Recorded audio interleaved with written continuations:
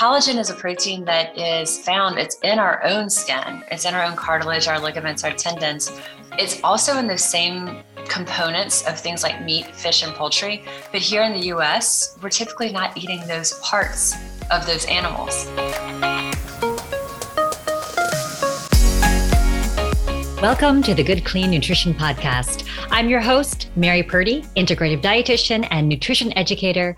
And in today's episode, we are talking all about collagen. Joining us today is Molly Kimball, a registered dietitian who is board certified as a specialist in sports dietetics. Molly is a nutrition journalist and a practitioner with a passion for helping people live their healthiest, strongest lives. She is the founder of Ochsner Eat Fit and host of the podcast Fueled Wellness and Nutrition with Molly Kimball.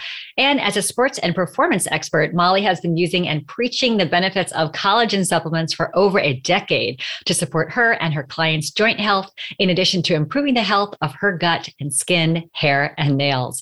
Welcome, Molly. Great to have you. Welcome. I'm excited to be here. Thank you. Now, collagen is really hot these days. It seems like everyone's talking about it. They're taking it. It's being added into everything.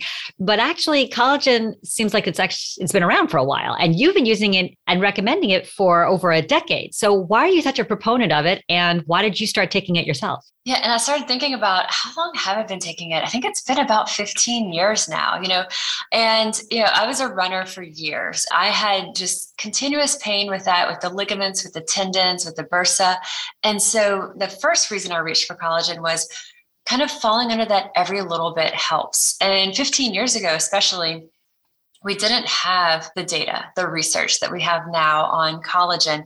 Over time, you start adding different things and you realize something's helping here. And so I'm very consistent with things. Once I add something in and I feel or see, I can tell a benefit. I think that's the other real big key is we don't just haphazardly have it a couple of times a week. We want to be really diligent with something to give it that true go to see if we see a benefit. And then I started seeing other things. My skin, my nails were growing really quickly. My hair was growing really quickly. So I saw all these other benefits and I'm like, well, shoot, let's just keep on taking it, Well, it always shocks me how many personal stories people have. When they become an expert in something, it usually happens as a result of something personal that happened to them or a friend or a family. So once again, here's another personal story about your journey here. And you mentioned data, you mentioned research. What are the benefits of taking collagen? Well, we mentioned, joint health. And so when we look at, helping to support the health of those ligaments, the tendons, something like supplementing with collagen, we're not going to offset damage that we might be doing by our choices, by our behaviors. But when we're doing the other things, we're being mindful of the activities that we're putting our bodies through, we're asking our bodies to do.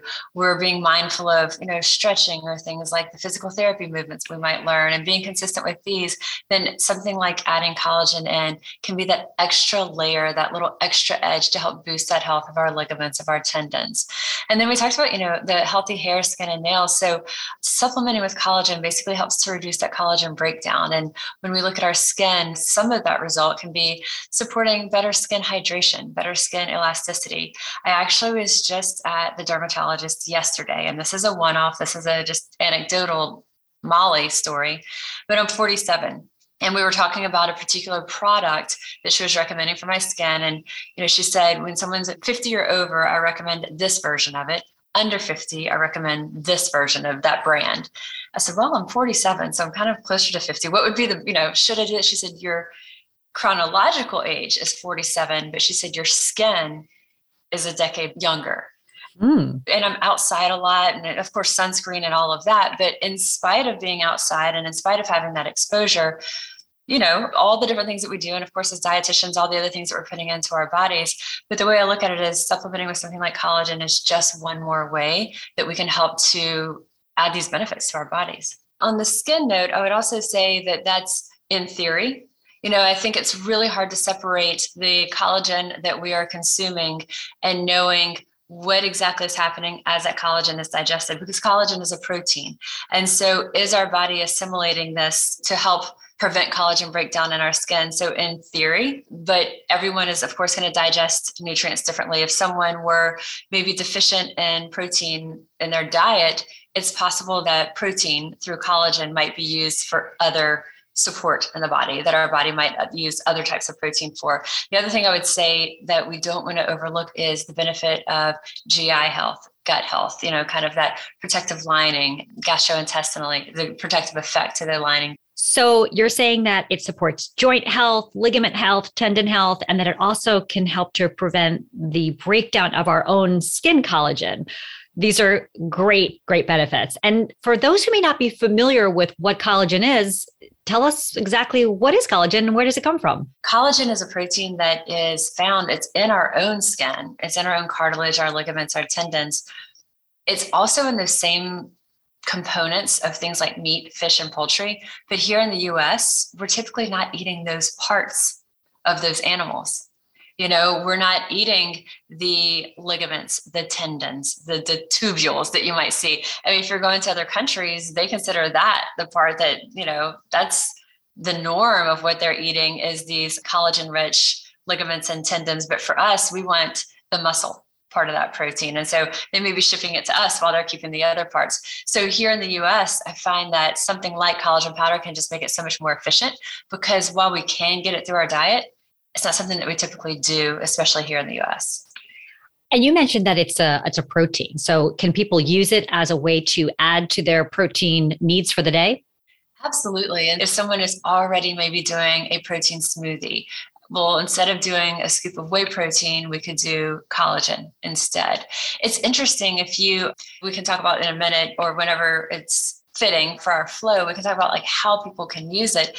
But if you'll notice that if you're putting a scoop, say, into your smoothie or your coffee, and it's kind of the powder gets on your fingers, I'm showing you visually, but it's not coming across. Of course, in the audio, I'm putting my fingers together as if they're sticking together. Yes. It's a little gluey, and so if you did get some of that powder on it and it got a little moisture, it's gluey, it's sticky, just like you would imagine that collagen is. Kind of again, we're talking about the ligaments, the tendons, kind of that stickiness, that gluey part in our bodies. And so if you had just a regular whey protein, it feels a little more dusty and you could kind of almost like wipe it off easily, whereas the collagen is sticky. So that's something that when you're looking at just what part of the properties are, but as you're blending it into a smoothie, putting it into your coffee, it really dissolves well and it's not making it thick or gooey or sticky in those things. But if you were to put it in baked goods that you might otherwise be using protein in, sometimes it's going to work, sometimes it's going to not, because of that property. So, you want to kind of experiment with a smaller batch first.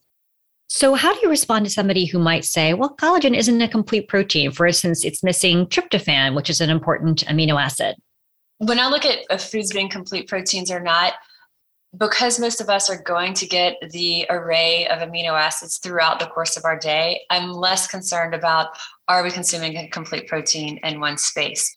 So as long as you're getting a varied diet with a variety of different protein sources and even typical protein sources that still have amino acids, you're going to meet those needs at some point throughout the day. Exactly. And you mentioned chicken, you mentioned beef, you mentioned fish, and maybe I'll throw a little pig in there as well. But where is collagen derived or extracted from? And does it something that you only can supplement or can you actually eat those parts of the animal? Yes, so you can eat those parts of the animal. A lot of people are not accustomed to it, and it might not seem appealing or appetizing if they're not accustomed to it. I think about one of my best friends has lived in Asia for years, and when we go visit her and we're walking through the markets, especially the night markets where they have all the different foods and things, there's a lot of feet that people are eating of different sources. And there's a lot of soups that have the tubules, the tendons, the ligaments in it. And so it's very unusual to someone who's not accustomed to seeing that. So while we can't eat it, we often aren't typically consuming that. I would say probably an easy way, though, for us to have collagen just through our diet without supplementing it with it is something like bone broth. And you can do bone broth with beef-based or chicken-based bone broth where the bone broth, it's long simmered. Those bones are long simmered in there, like slow and low temperature, and it's pulling the collagen from the bones into that broth. And so if you look at, if you're, in the grocery store, even regular mainstream grocery stores are starting to have bone broth more and more now. If you looked at typical, say, beef broth or chicken broth or stock, we're looking at 0, maybe 1 gram of protein per cup, whereas the bone broth may have 7, 10 grams of protein per cup. And that's almost entirely collagen that's going to be making up that difference there because of that low, slow simmer. So while we may not be reaching for those foods that are kind of the ligaments or tendon type foods, something like bone broth, if you're a soup person, that's so easy. Just switch to having that bone broth as your base instead of maybe your usual chicken stock or beef stock. And we know that, the animal's meat is going to be dictated, or the quality of that meat, the content of that meat is going to be dictated by the animal's diet, maybe perhaps higher in omega-3 fatty acids if they consume grass. Is there a difference between collagen sources of animals that are grass-fed versus conventionally raised? What are your thoughts there? I haven't seen research that is looking at the effectiveness of how, when we're supplementing with collagen, if it's collagen that is derived from grass-fed or grain-fed. I do think that many people, for environmental reasons, for animal welfare reasons, we would want to look at animals that were raised under those stricter standards. But it's something that the data to say that nutritionally it's going to make a difference, I haven't seen that. Mm-hmm. And when we look at the different sources of collagen, the two main that I'll see available, bovine, which is cow-based, and then also marine-based collagen. So if someone is, typically, if you're seeing collagen peptides in the store on shelves, it's often going to be bovine. Marine is an option, though, for someone who may not, they're choosing not to consume beef or, related products for whatever reason that might be. And there are different types of collagen from what I hear, type 1, type 2, type 3. What should we be looking for in the products that are out there, and what are the benefits of the different types? So when we look at the types 1, 2, and 3, types 1 and 3 have the most support for the claims on skin, our hair, our nails, some on joints. Type 2, there is some emerging research on type 2 with joints. What I'll say is when I'm looking at products or I'm looking at types of collagen in the stores, it's not always easy to see what type it is that we're purchasing. So I'm usually just encouraging someone, if they're going to go collagen, let's just go collagen peptides. Let's go with a reputable brand. Let's go with a product, just like we do with any supplements. We want to make sure that we've got something that what it says on the label is actually in the container. So while types 1 and 3 have a lot of the data as far as like our skin, our hair, our nails, our joints, that's not to say that type 2 is bad. And there is, again, like I said, more emerging data on type 2. So for me, I don't look so much at the type because also it's not always easily visible on the labeling. Got it. And you mentioned 10 grams that you recommend. You also mentioned bone broth. What is the amount that is needed to see results and to feel better in your joints or see your noticeable things in your skin? 10 grams is often what you'll see in studies on it. I would look at usually 10 grams or 20 grams a day. If someone is going to do it twice a day, I don't think that's a bad thing to get 20. I especially think we're adding even 20 grams at once. A lot of products, one scoop has 10 grams of protein. Sometimes one scoop might give you 20 grams of protein from collagen, but often one scoop is 10. So you might easily do 2 scoops in that coffee or 2 scoops in that smoothie. You're getting 20 grams of protein. Not everything when it comes to supplements is a more is better approach, but in something like that, we're so far from going overboard if we're even doing 20 grams. And, with looking at 10 being what is shown effective in some studies, I see nothing wrong with adding 10, but I also would add 20 if that's something that is a challenge for people to get that protein in their diets. So 10 to 20 grams of protein, and usually that's designated on the amount that's maybe in a scoop that you might buy. And you said collagen in coffee, collagen in smoothie. I have a feeling there's some people out there who are going, I'm not messing with my coffee and putting collagen in there. What about the flavor? What about the taste for those who may be a little bit nervous about eating something that might taste like a hoof? Yeah, so we typically say it's odorless, it's tasteless. It has no smell, it has no flavor, it dissolves really easily. And it's so interesting. I have some people who are like, I can't even tell it's in there. They put it in their regular hot coffee or iced coffee, their smoothies. There's different recipes, especially if you can do like collagen balls with some date puree. There's just all different things that we can do that are just nice ways that we can add collagen in. I would say 80% of the people say, I'm good with it. Others are like, they're accusatory. You said, It didn't have a flavor, it didn't have a taste, but they can still pick up on it. And they are just like distressed about it, and they're really sensitive. And I do think you're right. A lot of times it is their coffee, because like that's the last thing you want to mess with is someone's coffee, Right. But there are, I would say, far more people who are able to add a scoop, 2 scoops to their coffee, to that iced coffee, whatever it is. We also call, if you're doing a smoothie and you have like a little iced coffee concentrate, and we call it like a collagen cafe frappe. And that's like a nice way to almost have, instead of like the sugary version of a coffee shop frappe, frozen kind of coffee drink, it's a really nice way to do it at home. A little iced coffee concentrate, your milk of choice or non-milk of choice, unsweetened almond milk or coconut milk, and then a scoop or 2 of that collagen, and then some ice, blend it up. It's your collagen cafe frappe. You could do it vanilla or chocolate. I find that is almost always a crowd pleaser. In iced coffee, you might have to kind of stir it just a bit more, but it still does dissolve pretty well. 80% of the time, I would say people are like, yeah, this is great. I didn't even notice it. There are some flavored collagens that are, vanilla flavored or chocolate or others.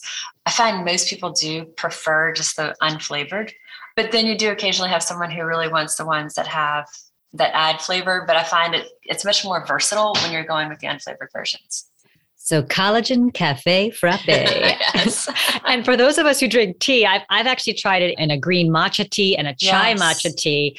And for those folks who may not drink coffee, drink tea, or maybe not be a smoothie person, how else can we get collagen powder, let's say, in there? You mentioned some little energy bites. What else would it fit into? When you add protein to a baked good, it's going to affect the texture. Some types of proteins can make things a little fluffier. Collagen, because of the kind of sticky nature that we talked about, is going to behave a little bit differently. So if you had something that was a denser baked good anyway, adding that collagen, you can use that in place of a little bit of whatever the flour would be. But just play around with it, play around with the ratio. So you can do it in baked goods. I've had people tell me they put it into even things like soups, sauces, it's going to thicken it. And I've tried it myself in different soups or things just to add it in there. And you can see it maybe darkens the color a little bit. It makes it just a slight bit thicker, but I don't mind it at all. So I've done it into soups. I've done it into sauces. I haven't tried it in something like a red sauce or something like that someone may have over chicken or fish, but I have tried it in other sauces.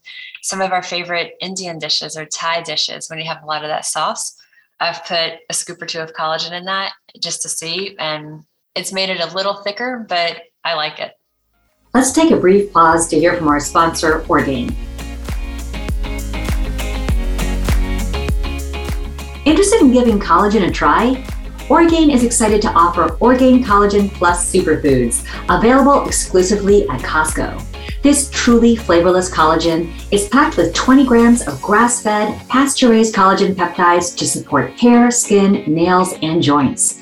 It also contains 11 superfoods, providing a natural source of polyphenols and vitamin C to support collagen absorption and synthesis. Combine 1 scoop with any 12-ounce beverage or try in your favorite baked goods. Now, let's get back to our conversation with Molly.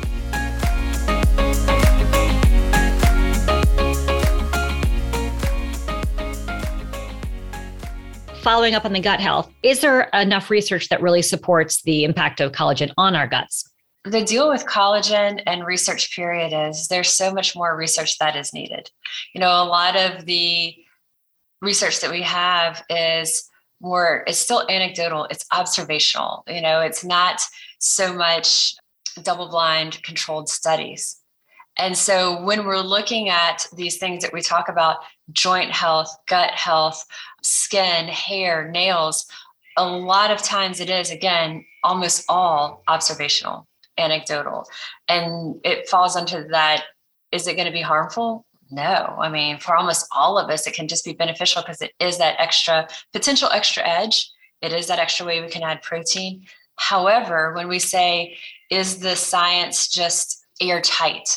No, because there hasn't been so many of the double-blind controlled studies that we would say are kind of like a gold standard clinical trial to assess it. So I want to be really clear on that when we are talking about, okay, let's take it for our joint health, let's take it for our gut health, let's take it for our skin, all of these reasons, there's a lot that points to it's really likely that it's going to support these, but there is still an element of just how much success we'll see from that.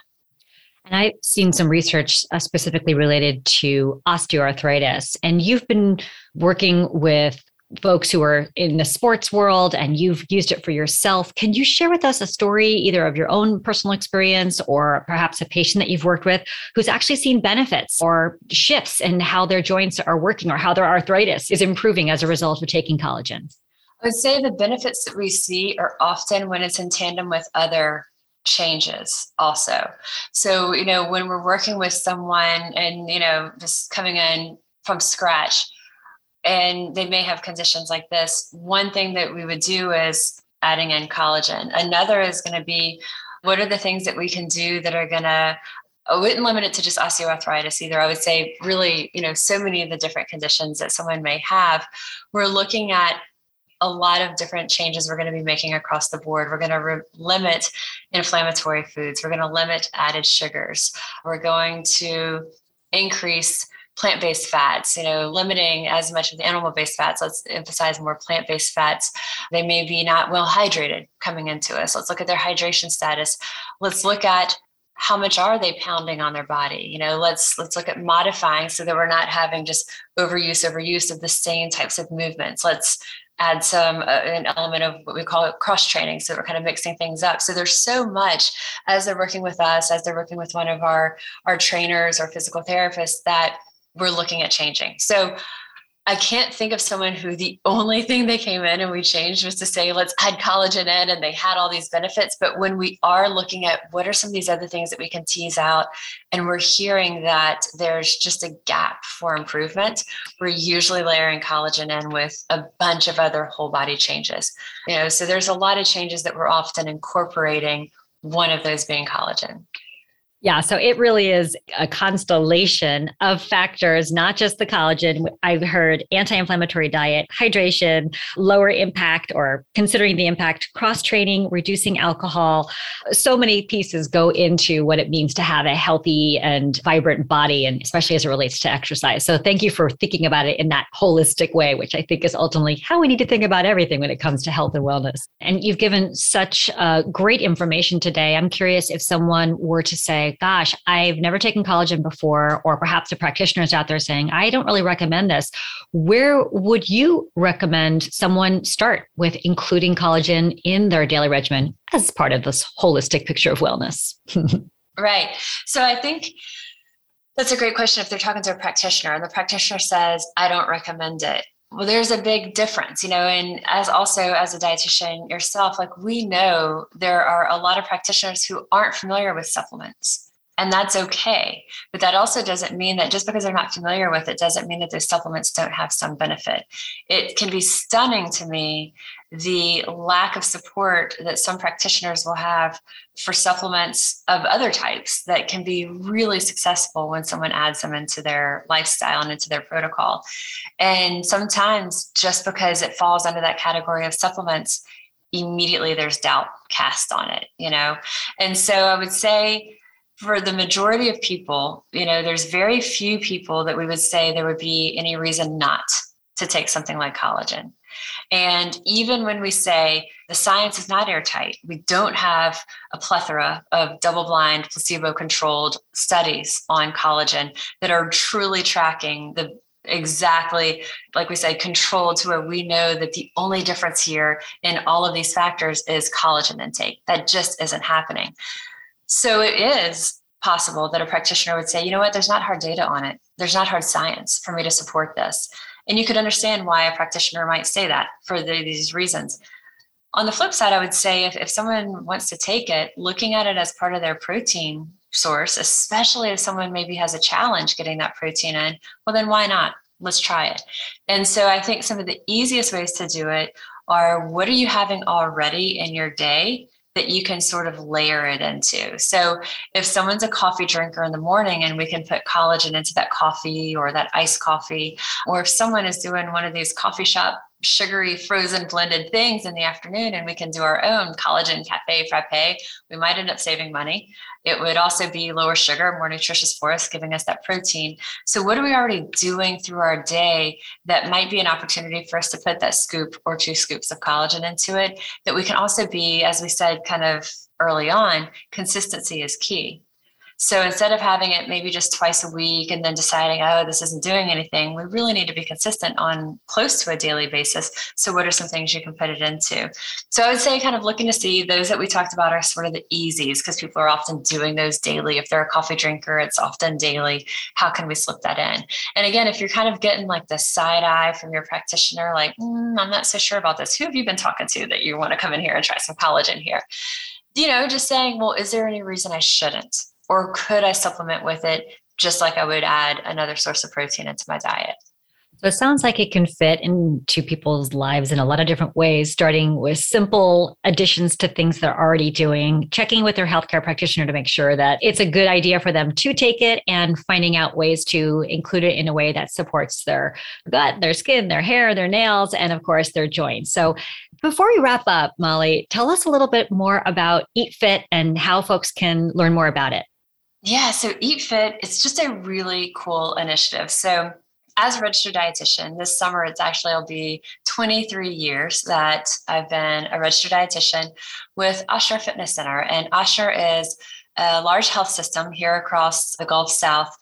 Eat Fit was born of the concept of, hey, let's work with restaurants and chefs and incorporate nutritious items onto their menus. We launched it in 2013. It's totally free. So we operate as a nonprofit. We work with restaurants, also festivals now that will have Eat Fit on their menu boards, the Superdome, our airport here in New Orleans. And we now have 6 dietitians in cities across the state of Louisiana working. So we have Eat Fit Shreveport, Eat Fit Baton Rouge, Eat Fit Acadiana, Eat Fit NOLA for New Orleans. So 6 regions and just under 600 restaurant partners that have that Eat Fit seal on the menu. So it's just been a really beautiful thing to see the community, the chefs, the restaurants just embrace it and to see this grow.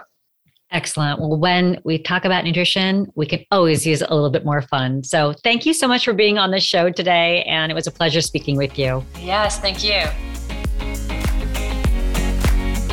We look forward to having you join us for future episodes of the Good Clean Nutrition Podcast, sponsored by Orgain, where we'll interview more subject matter experts on a variety of health and nutrition-focused topics. To stay up to date on the latest episodes of this podcast, be sure to subscribe on your favorite podcast platform.